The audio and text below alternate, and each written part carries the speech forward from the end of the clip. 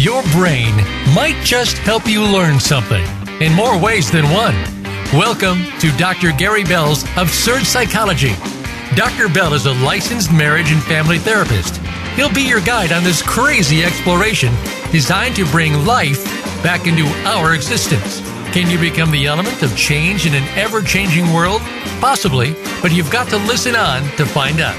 Now here is the host of Absurd Psychology, Dr. Gary Bell. Welcome, everybody. Okay, we're talking about divorce and what causes it. And, we have to wonder, when do most divorces happen? That's a first prognosis that we have to look at. For those who wind up divorced, there seems to be like this magic number of when. No matter where in the world you're from or in what culture you've been raised, you're most likely to get a divorce around 4 years into your marriage. Even more fascinating is why. Our human brains have evolved to hone a drive for love and partnership that lasts just long enough to raise a single child through infancy. And so partnering has allowed women to raise children and their male partners to provide for and protect them while the children is young. But after that, we're like mammals, basically. We're driven to procreate with more than one partner in order to have the strongest genetic legacy. And this comes from our genetic background. So that's the temptation. And if you're having children with 2 or 3 men rather than just one, you're creating more genetic variety in our kids. So in other words, millions of years, some primitive form of divorce was probably an adaptive mechanism to create a more genetic variety. I'm not saying that this is what everybody does. I'm just saying that on the average in divorce land, it's about 4 years in, about 4 years. And, on a much smaller scale in modern day American culture, one divorce basically, the average age for divorce, is to be more like 5 to 8 years into the marriage. So, somewhere in that period, 4 to 8, this has been hypothesized by a lot of studies that is what happens. No matter when it happens, more often than not, it's about disappointment.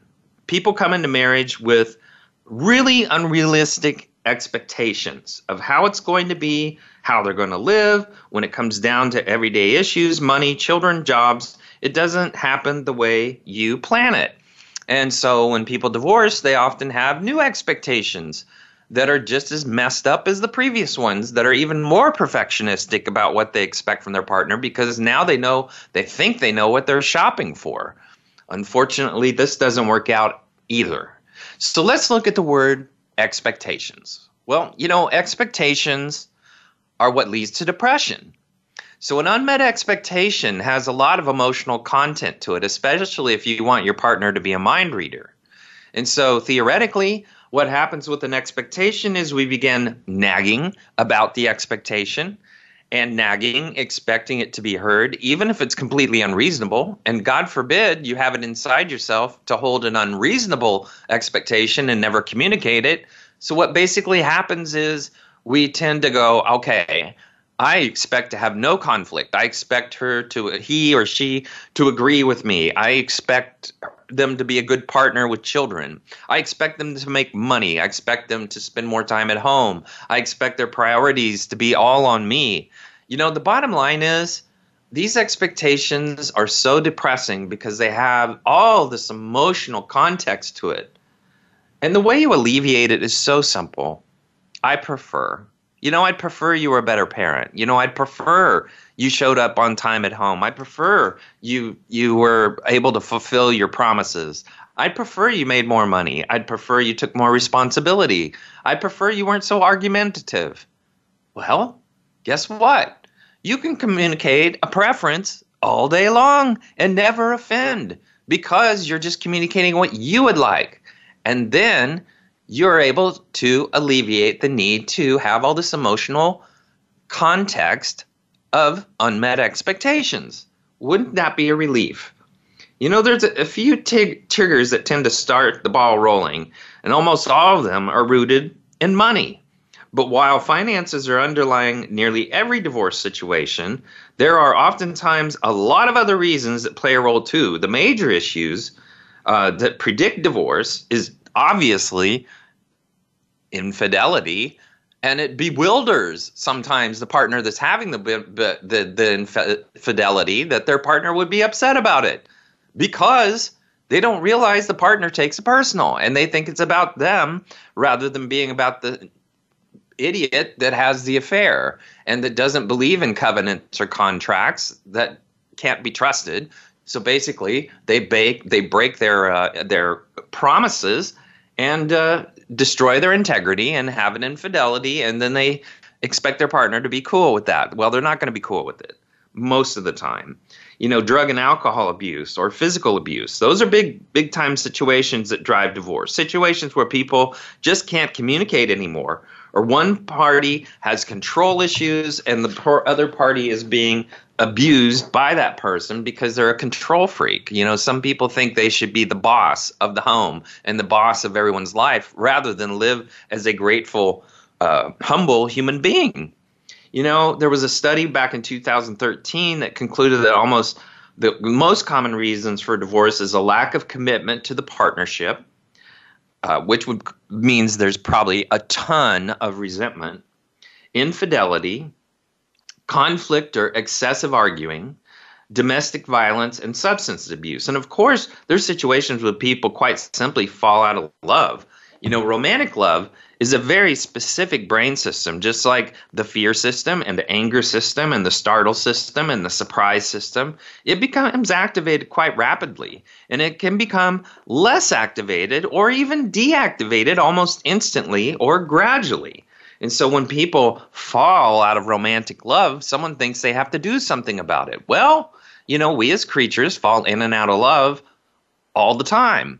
And the fact is that when you're married, you fall in and out of love throughout the marriage. It just happens. And it depends on how good your communication is and how much, and especially this one, how much you trust each other. All of your conflicts in marriage have everything to do with trust. And if you can define the trust issues, and if you take them serious and you don't have secrets and you talk about your problems, and you talk about your mistrust, and you resolve those mistrusts by saying, I need you to have faith in me that I won't do that. That's the bridge to trust. Faith is the bridge to trust. Then what basically happens in a marriage is that people build a foundation that they know what their partner is got their back, and they don't have to freak out all day long wondering where they're at, what they're doing, and micromanaging their life. And when we don't have trust issues, the love grows. And so we don't care in counseling about how much you love each other. What we care about is how much you trust each other, because that can be resolved. Love cannot be resolved, what you feel each day for your partner, but trust can be resolved. And that's the work of marriage. And if you can't be trustable as a human being, don't get married. Don't have children. Don't create victims in your life. If you can't even trust yourself, it's time you develop a relationship with yourself that you can trust so that others can trust you. And if that can happen, then make your commitments. But don't make a commitment in life that just because you think you're supposed to, that's not going to work. You need to learn how to trust yourself. And how do you do that? Well, you learn how to say no to things that hurt you. That's called wisdom. That's called taking opportunities that come in front of you in life as they are. These opportunities are in front of you. Yes, I can have an affair. I can do this bad thing. I could take advantage financial. I could do this. I could do that. Well, bottom line is, if you say no to these opportunities that you know are not wise, you're walking with God. Yeah, from a Christian perspective, that's exactly the truth. That's all that's wanted from you. Be wise. When you make choices, be wise and think of all the others that you're hurting. Because we make all these commitments in life and then we do stupid things.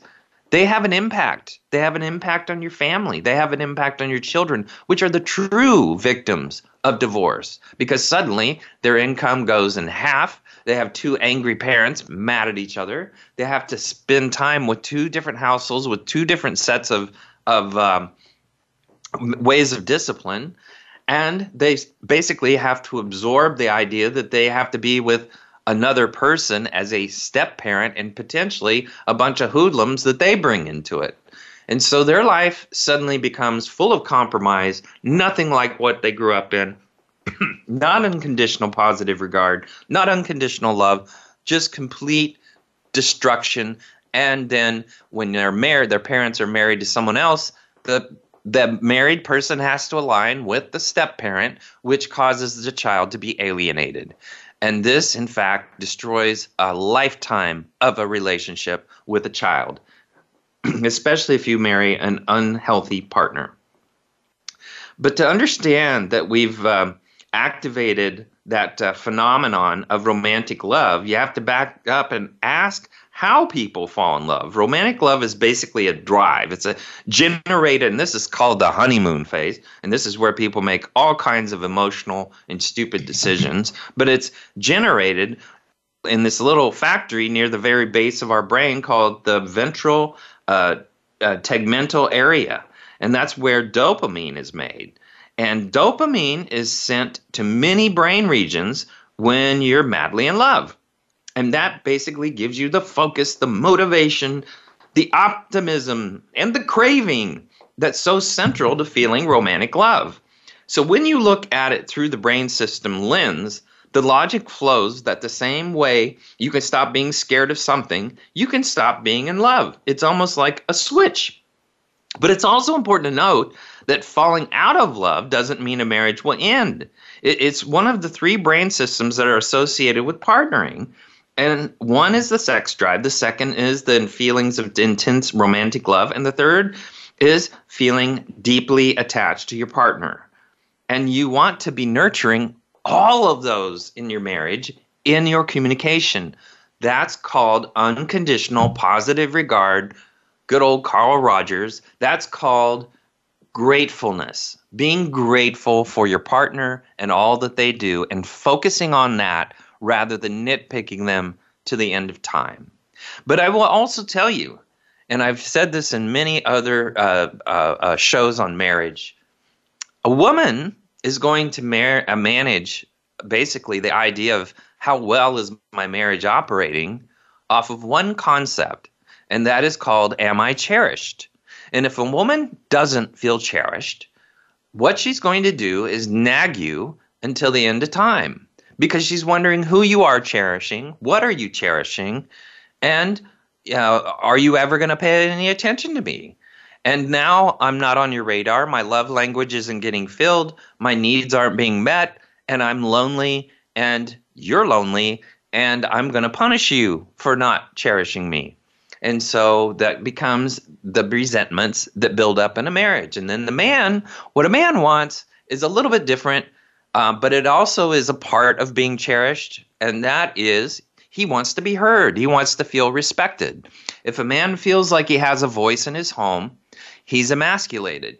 If he doesn't feel like he has a voice with his wife and she won't hear him and she refuses to allow him to speak, she refuses to agree with him, she refuses to even listen to him or even validate him, what basically will happen is he will move into a state of not trusting her emotionally, not opening up, having lots of secrets and resentments, and feeling demasculated because he has no voice.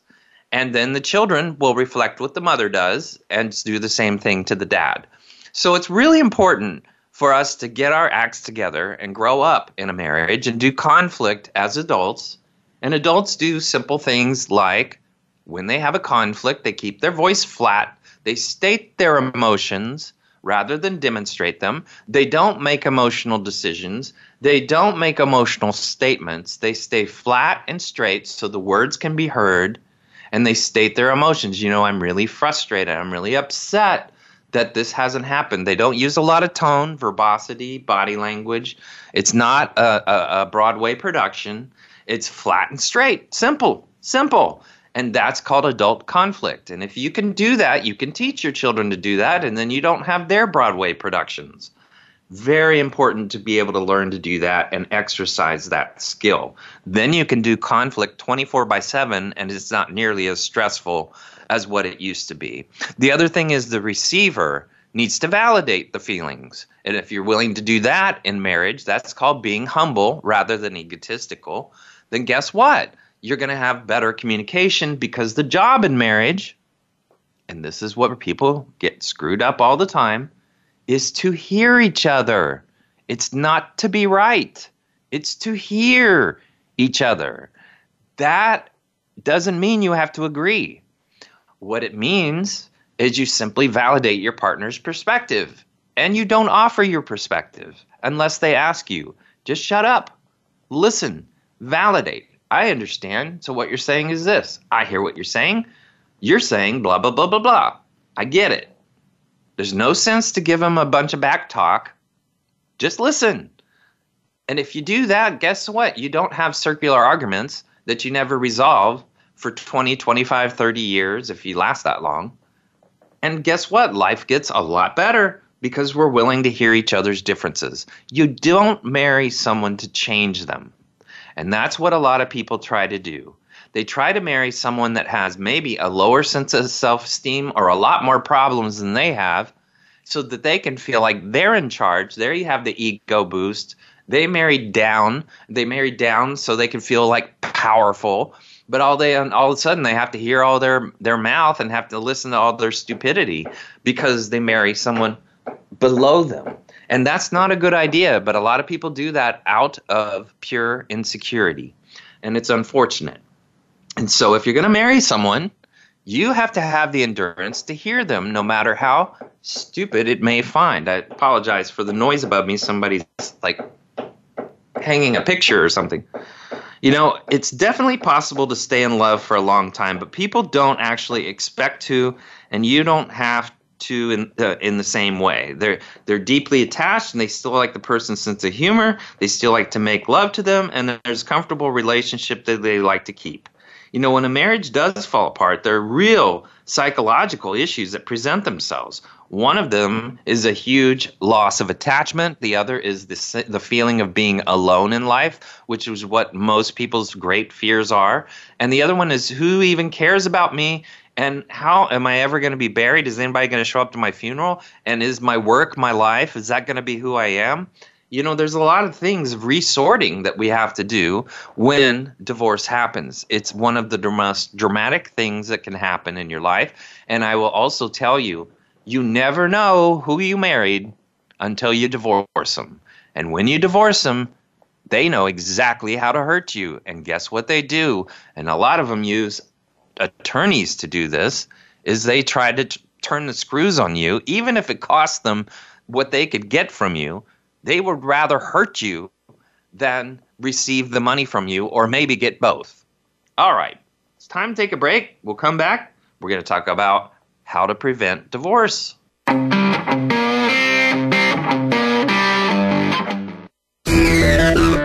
us on Facebook to keep up with what's empowering the world. Voice America Empowerment. Dr. Gary Bell is available for speaking engagements as well as teaching at your seminar or workshop and life coaching via telephone, Skype, or in person in the Seattle area. Dr. Bell brings his no-nonsense, straight-from-the-hip discussions each week on the show, but it doesn't stop there. Learn about motivation and psychology, one-couple marriage repair, a 2-day workshop in Seattle, and more. Visit drgbmft.com today or call Dr. Gary Bell at 951-818-7856. That's drgbmft.com or 951-818-7856.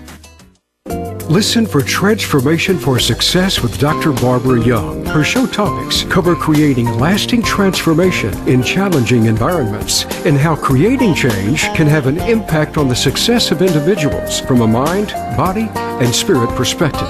It's going to be inspiring and uplifting each week. So tune in on Tuesdays at 12 noon Pacific Time on the Voice America Empowerment Channel, and also listen on the Voice America Business and Influencers channels. Transformation takes one step at a time. It's time.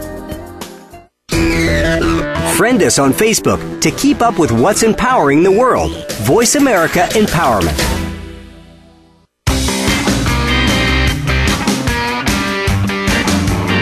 You are tuned in to Dr. Gary Bell's Absurd Psychology.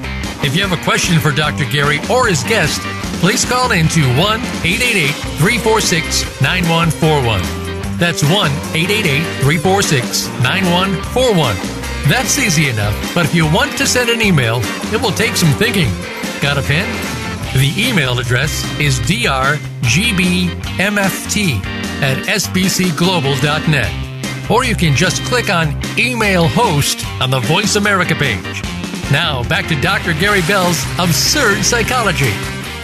Welcome back, everybody. Okay, we're talking about divorce and what happens when what causes it. You know, it's just looking at divorce itself. You know, when people plan to have a certain future in life with another person, it's incredibly difficult to adapt to a new way of living. Just the logistic alone. You're stressful. In a divorce, you're dividing assets, you're potentially moving, you're figuring out custody. Almost everyone who's been through this will also tell you there's embarrassment and maybe even guilt and shame and regret. You know, people who think about their own situations instead of giving support, like you've been infected with the divorce virus, and they better not get too close, and they might catch it too. And so people don't want to get involved in a divorce situation because they're afraid that it'll happen to them, because it'll rub off. Because people, when they get divorced, yes, they go through a lot of emotional turmoil, but then they tend to meet somebody else, hit the honeymoon phase, and all of a sudden they're happy, happy, happy. Well, if you've been eating manna for 40 years, and that's all you wake up to in the morning, or oatmeal or anything like that, and all of a sudden somebody puts a pizza in front of you, well, yes, your mood's going to change dramatically. And that's what happens in divorce, is people go through this high period after they've dealt with their existential angst of being alone. And then all of a sudden they find someone else, they anchor on that, and guess what? They start to look at all their problems with their children and everybody else. This can be solved. But the problem is the children don't always adapt, and the other partner doesn't always adapt to your new needs. And so things get stinky and things get awful and things get difficult. But the other problem is, let's say you have a partner who ends up hanging around with somebody that is getting divorced. That person's going to try to sell you on the idea of the divorce is a good thing, and all of a sudden you're going to want to get a divorce. I can't tell you how many people that have met someone that's getting divorced, and suddenly, out of the blue, they want to get divorced because they've done something. What other thing that drives me nuts is in counseling, especially with men, they tend to, well, both of them do this, but they tend to be like they've been having an emotional affair for a long time, and maybe even a physical affair. And now they're so convinced that the other person is perfect. They've been talking about their life and their family, what they're going to do in their future, all this wonderful stuff. And all of a sudden their partner finds out that they're having an affair. Well, they either come back with apathy, like, I'm sick of you, let's get divorced, or then they want to change it. They want to fight it. And then the other person gets resentful, and they want to let your wife or husband know what's been going on because they think they're entitled to be with that person. So that also creates a whole difficult soup of problems, especially when you are married and you start having an affair and start telling this other person, emotional or physical, start talking to this person about the future. Well, you're setting yourself up for a conflict where you're going to definitely get divorced, or you're definitely going to have a hard time winning trust from anyone, because anybody that has an affair or an infidelity while they're married, guess what? When you marry the other person you had the infidelity with, they're never going to trust you either because you did it to your wife, and now they're the wife or the husband. And guess what? They have to wonder if you're doing that to them. And so that creates enormous amounts of conflict. Unfortunately, people are so addicted emotionally to affairs because they're so stubborn and too egotistical to even work on their issues in marriage and build trust back, which will motivate the need to love each other and create memories. Even if they have kids, they could care less when they get locked into this emotional abyss of what could happen with their life and how it could change and all the possibilities and all the things that their kids will get. They just sell themselves on a bad decision. Happens all the time.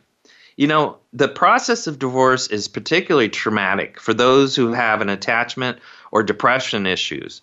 The significance and the process of separating from a loved one can trigger a lot of trauma, issues around attachment, deregulation of your moods, and people with a history of addiction or maladaptive coping mechanisms are particularly at risk because the intensity of emotions that rise. And especially if they're depressed, they're not going to feel like a person that's worth it or attractive to another person. Therefore, they try to salvage their marriage even if their partner is a complete piece of crap. You know, there's certain personality types and traits that may actually predispose someone into getting divorced in the first place. Well, guess what those might be? Depression, narcissism, borderline personality, codependency. These kind of folks, histrionic people, people that are hysterical, that need everybody's attention. These kind of people have a prevalence to have affairs, to try to get their own way, and to marry the opposite of who they are in order to make the other person feel completely crazy so they don't have to take any accountability for the fact that they are the crazy one. Absolutely, with a personality disorder that can never be medicated because it's a personality disorder likely created from trauma in childhood. Yes, there may be some depressive qualities that can be medicated, but all in all, the operating system is the operating system. You know, people with borderline personalities have a tendency to never align with people. They have this idea of sexual contact is everything. They do guilt and shame. They make everybody gaslight. They feel like everybody's crazy but them.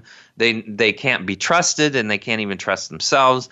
They're very destructive to anyone who tries to help them. And they love people who are codependent so they can torture them for the rest of their lives. Narcissists are the same way, gaslighting people so they think they're crazy until they finally brainwash them, make them turn their life into the narcissist's life so everything that they do is based on what the narcissist wants rather than the human being that married them. And they do the same thing to their kids, gaslight them as if they're crazy, guilt and shame, warp their brains, and turn them into their own disorder so that when they get married, they get to get divorced too because they have these personality traits based on the abuse. Should those folks get married? No. But do they? Yes, because everybody wants to procreate and think that that's a responsibility. But the fact is there's probably about 40 to 50% of the people out there are breeding stock, and maybe 40 to 50% are parents to some level. And so we have to recognize in our society, there's a ton of breeding stock out there. Go to your corner bar, go to anywhere where people are drinking on a consistent basis, and guess what you got? Breeding stock. That's the way it goes, folks. You know, people who are very expressive of dopamine in the brain are generally risk-taking, novelty-seeking, curious, creative, spontaneous, energetic, obsessive compulsive, maybe not obsessive, but probably compulsive, and maybe obsessive to some degree. And this kind of person would be more likely to be restless in a lifelong relationship. On the other hand, people who are high on serotonin system, not dopamine, they're conventional, they're traditional, they're social, norm conforming, and that's because serotonin builds neurological highways. And the more serotonin you have, the more active your brain can be, and the more it can self-soothe, and the more tools you have to actually calm yourself down and do the right thing and make a logical choice rather than emotional decisions. The other thing is, if you're going to marry someone, listen to their language. If they say, "You make me feel," guess what? You don't make them feel anything. They choose to react and respond. That's what they do. The other thing is, if you hear them say, I feel, and that's their major way of communicating is I feel, that means they make emotion-based decisions. And that should tell you a lot about their choices in life. That should tell you a lot about who they are as a person, because that means they base their decisions on their emotions, which we have about 5,000 emotions in a day, maybe 100 ruminating thoughts. So the deal is, if we're going to make emotional decisions, we're going to make a lot of stupid choices. And that means there's probably a lot of damage and a lack of integrity in a person's life, when they operate off I feel, especially if they want to tell you that you make them feel. And that's a sad thing, but life is filled with people like that. But you as a person need to understand if your partner is healthy or unhealthy. If you're hearing I feels, that's a good clue that maybe you should run for the border. Life after divorce. There's no set time frame or a playbook for what the process looked like. Everybody's journey is different. People need to be remembered to take care of themselves before they can move forward. And, there's a sadness to losing a loved one. It's important for both people to process their emotions and experiences. And that's what emotions are about. Emotions. Let the emotions move through you. Don't hang on to it. People in marriage vent to each other. That means that they make you sound like you're the problem to their day, that they've had a bad day. And usually it's because they feel safer communicating to their spouse their emotions than they do to someone else. And they have a tendency to say you, because maybe they will attribute quality of somebody they can't stand to their partner because they can't say anything to the other person. So we tend to vent on each other. And you have to understand, you can't be defensive when your partner's venting. You need to hear them and validate them. Doesn't mean you agree. Oh, I hear you, but you think this about me. I understand. Okay, that's fine. But we don't need to take it all in personally as my partner is trying to hurt me. Most of the time, people in marriage don't have bad intentions. They have bad outcomes. And so what you have to think about is in marriage, you owe it to each other to ask when you don't like something that's happened. Okay, you showed up late for dinner. Okay, so how is it that you couldn't show up to dinner on time? What is it that got in your way that made you think, made you late? Well, I got caught with a train, and there was a lot of traffic, more than I anticipated, because there was an event somewhere on the highway, and it got in the way of creating a whole lot of traffic, so I couldn't get home in time. And I was checking my emails, and then all of a sudden the traffic let up, and I didn't contact you, and I'm very sorry. So now we know what the intentions are. Now we know what really happened. Well, that's what people who are married do. They presume the best intention, and they're just curious about the process that led to the bad outcome, rather than accusing you of purposely trying to hurt them. However, people are immature, and they tend to want to make someone else feel bad for what they have witnessed or a commitment that didn't get made. And so this is a very important thing. The other thing is we need to manage our time and manage our commitments to our partners. If we're going to say we're going to do something, do it. Don't sit there and procrastinate and do what you feel. Don't divert your attention like you did when you were a kid.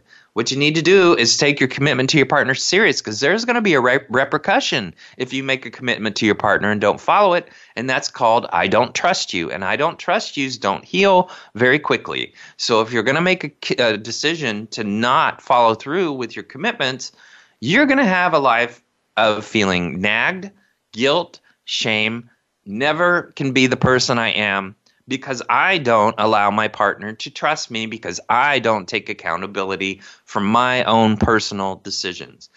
Unfortunately, narcissists, borderlines, all kinds of people in that family don't ever want to take responsibility for anything. They evade, just like Governor Cuomo. Evade, all the time. So there's 5 stages of divorce. And the first one goes into the same grieving process, and it's called denial. Denial is the first stage. It's not accepting this as your reality. It's used as a defense mechanism so people don't feel too emotionally overwhelmed. So they sit in denial for a while until they receive the paperwork. And then all of a sudden they're served and emotions run high. And the next stage after suppressing them when in denial is anger. So people channel these emotions into hatred and blame during the anger stage. And then there's the bargaining phase. And individuals often look back at their relationship and replay these moments in which they think they could have impacted the outcome, which then leads to bargaining. And this may involve one partner trying to work things out and promising to make changes, or it could be a partner having doubts and questioning if he or she made the right decision. And this is an attempt to pump the brakes and get your life back. And then there's depression. Depression is when the reality of the situation sets in, and it's the toughest and often the longest phase. And oftentimes it happens when you're in court and being attacked and being lied to and being told lies about yourself and being told about warped realities and then being held responsible for all your despicable decisions during a marriage. All of that takes place in front of everybody, because usually they're handling 10 or 20 cases all at the same time, and everybody gets to see everybody else's crap. And then there's acceptance. Acceptance is when you make peace with the situation, you find people for the future, people may start to feel like their old selves again, and a renewed sense of freedom and relief. And when people who are married meet people who are divorcing in the acceptance phase, that's a big danger. That's the big danger of creating like a romantic love, creating the possibility that, yes, I could have something greater in my life because this person does, and they're divorced. So acceptance doesn't mean all negative emotions are gone, but people will see the light at the end of the tunnel. And it's important to remember that grief comes in waves, and it's not a linear journey. It just happens. And all of these emotions could happen at any time, all like a tidal wave, one after the other after the other. And as the grieving process goes on, it elongates. And so people often move through the grieving phase in about the first 6 months, but does it ever relieve them? No. It takes about 3 years. But do they ever forget it? No. It's a pocket of time that they will never forget. It might be a blur to them, but they'll know they've been through something traumatic. There, is of course couples that try to circumvent the stages by going into with a positive mindset. This approach can be effective. If done the way it's intended, it strives to keep everyone's well-being in mind, including both the parents and the children. And that means that we're just going to consciously uncouple from each other. We're going to accept the fact that we're going to be divorced. We're going to be concerned and apathetic, but we're not going to come back together. So the decision is the decision, and now it's just a matter of how are we going to do it, and let's do the business deal of divorce. Make it a business deal rather than an emotional attack, which attorneys want to make it an emotional attack. They will go, they said, why don't we do this? Why don't we file this? Well, the more they file stuff, the more the pile of money grows for them. Wouldn't you do that if you were an attorney? Of course, they want to make money. All right, we're going to take another break. We're going to come back. We're going to talk about divorce and kids. We're going to talk about the stages of divorce or stages of a breakup in order to save your marriage. So come back.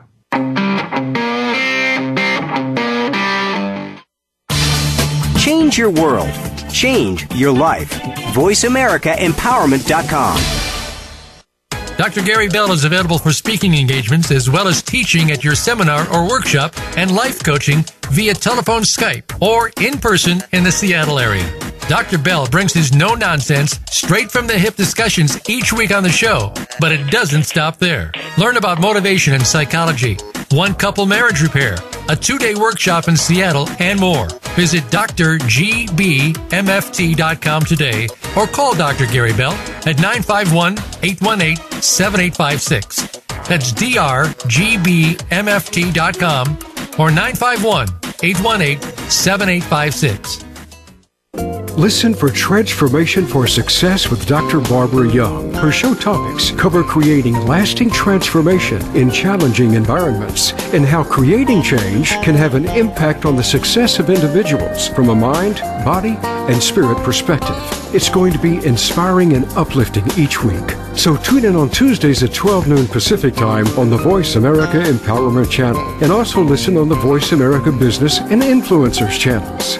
Transformation takes one step at a time. It's time. Your favorite Voice America Talk Radio Network shows and hosts are in your car, outdoors, and wherever you need them to be. Listen anywhere. Get our mobile app for iPhone, BlackBerry, or Android at the Apple iTunes App Store, BlackBerry App World, or Android Market.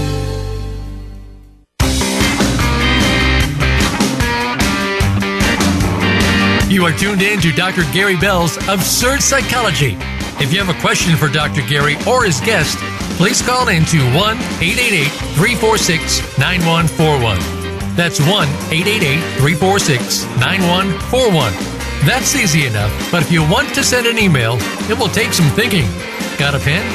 The email address is drgbmft@sbcglobal.net.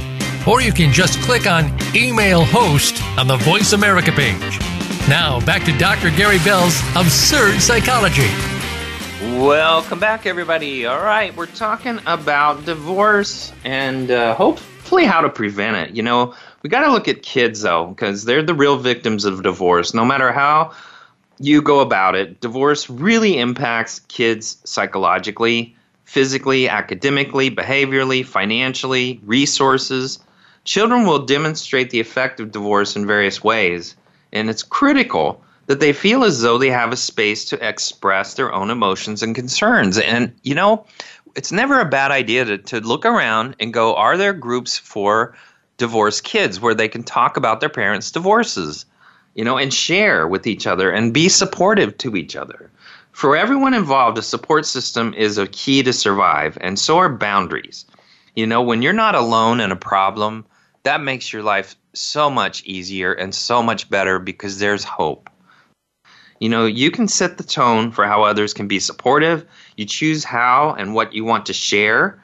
You listen to your gut. You also get confusing if you have too many options from others. But your loved ones will not judge you. They just want to show up for you and help you get through this bad time in life as you would hopefully for them. And, you know, the fact is divorce ranks just above death in the severity of stress, and it's often combined with other stressors such as discord, serious financial problems, a move, single parenting, multiple losses, litigation, all at once. And it's a life cycle crisis that really presents a crucial period of increased vulnerability, heightened potential. With consciousness, the process can be edifying. Although not easy, it's extremely rewarding because in the long run, you feel better and learn from the experience so you don't have to repeat the same mistakes. But, you know, divorce consists of a lot of phases: cognitive, emotional, physical, legal, spiritual.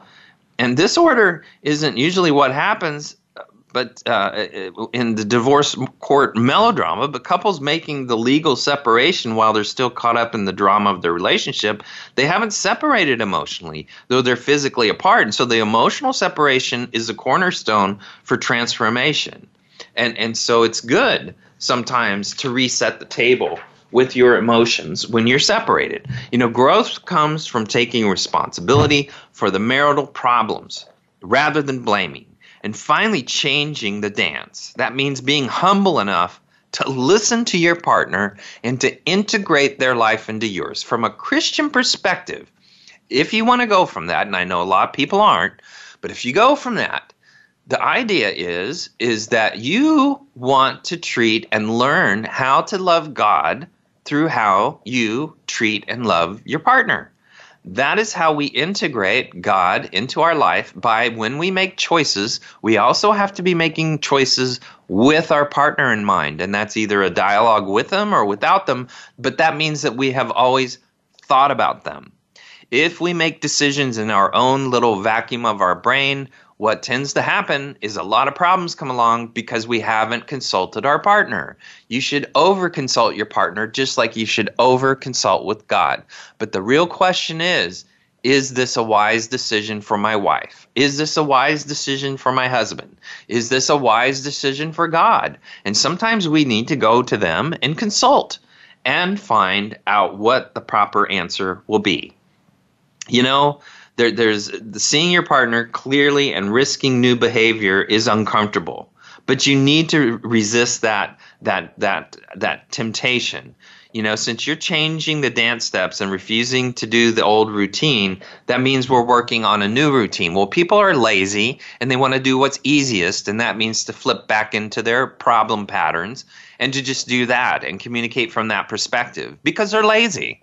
But if they really care about themselves and their children and their lives, they need to submit themselves to their partner in a real way. That means to be vulnerable, to be humble and to be real and to listen and to care and to empathize, which a lot of people don't understand empathy. They walk through life without connecting to human beings. But here's the deal. Empathy means I care about your feelings.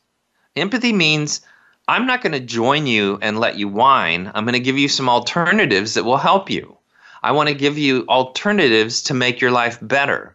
I empathize through being constructive, and I empathize through listening and not giving you answers if you don't need them. You know, it's just like when you're with someone that's grieving or having a problem and they have a lot of sorrow. You just meet them where they're at. You don't try to solve the problem. You stay with them. That's all they need. They need to hear to be heard. But people are in their heads so much that they can't be fully present enough to hear their partner. They come home and they can think, I'll just turn it on automatic.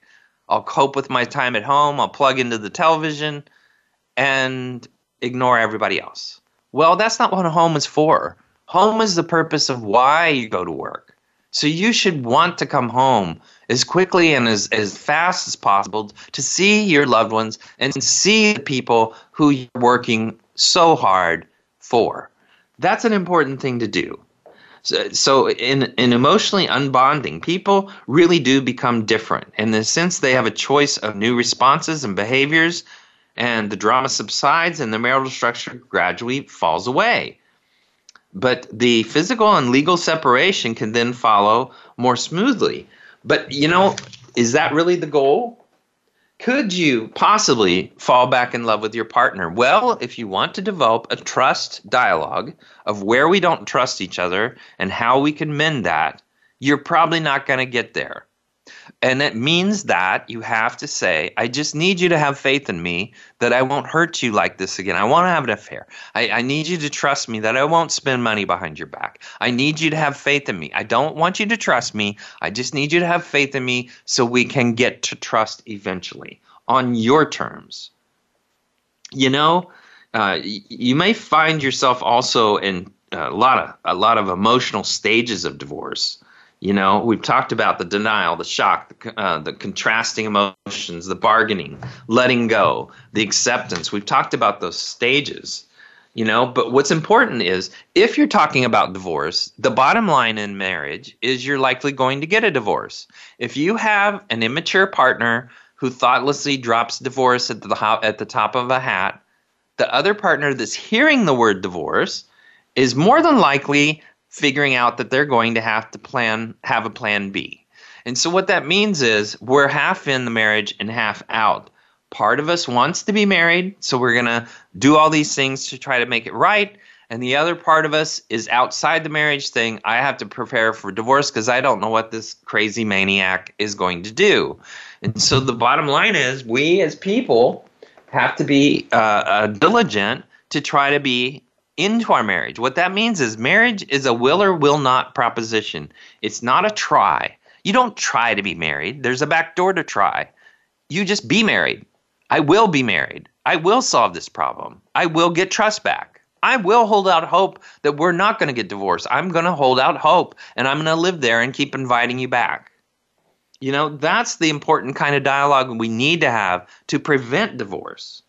You know, but if you're going to prepare for divorce, you need to prepare not just emotionally, but you also need to prepare for the business deal. That means you need to gather your records, gather all your information, because ultimately it's a business deal. You have to navigate your life and figure out what your life's going to look like, how much time you can have with children, where you can live, what you can afford. All these things have to be navigated. It's never a bad idea if your partner starts dropping the D-bomb, the divorce bomb, is to go get an attorney, go consult for free, and basically learn what you have to do to get divorced legally.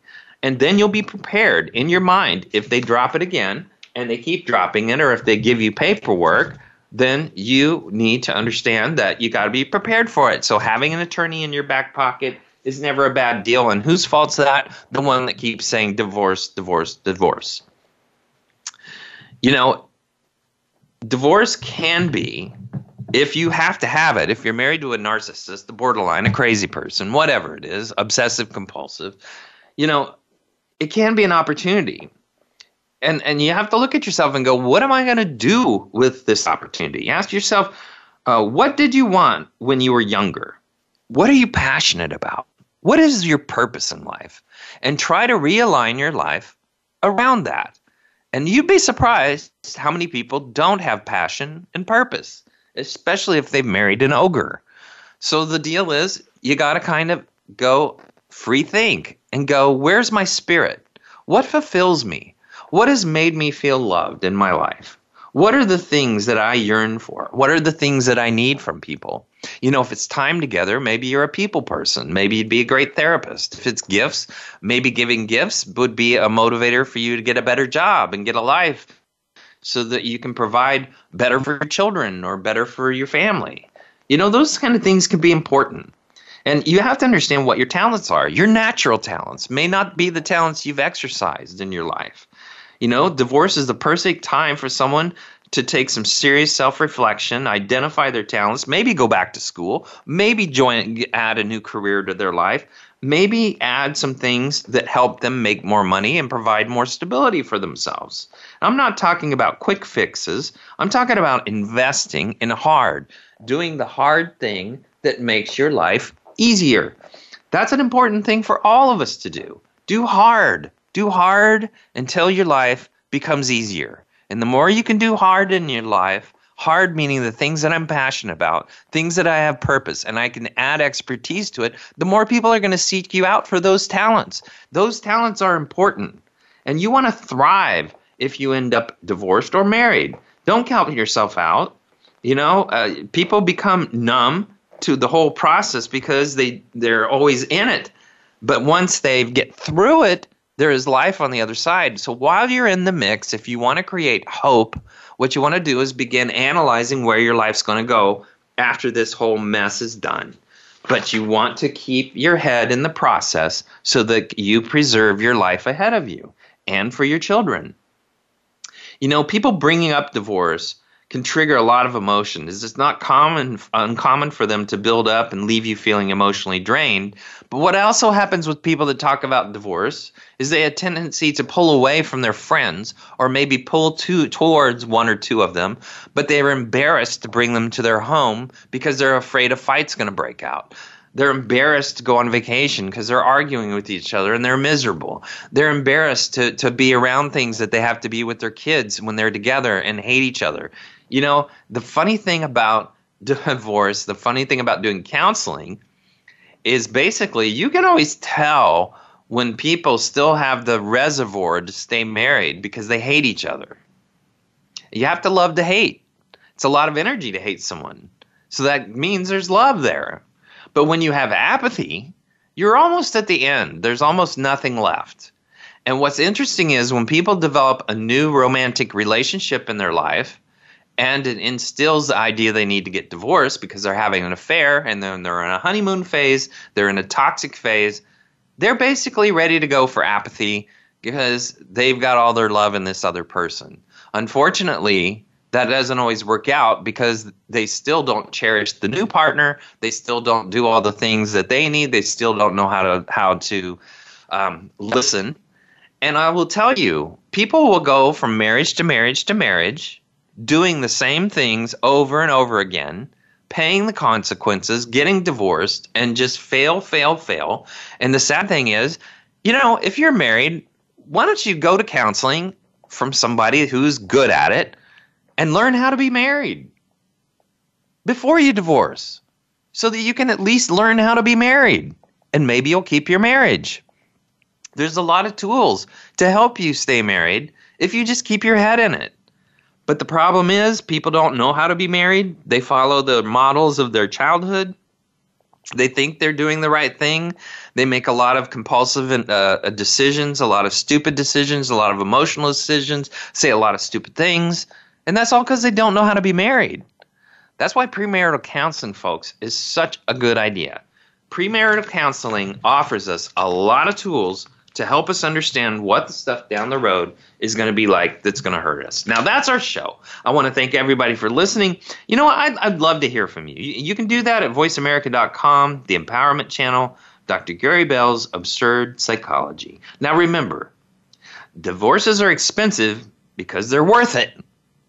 Also, you never know who you married until you divorce them. And if your spouse thinks they're God and you don't, that's a problem. Also, divorce, when told every day that you're wrong, doesn't work anymore.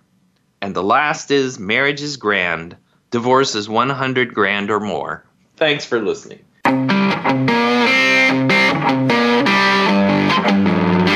That's our show for this week. Please join Dr. Gary Bell for another edition of Absurd Psychology next Tuesday at 2 p.m. Eastern Time, 11 a.m. Pacific Time on the Voice America Empowerment Channel. Now go impress your friends and family with what you've learned today and have them tune in next week so they can be almost as smart as you.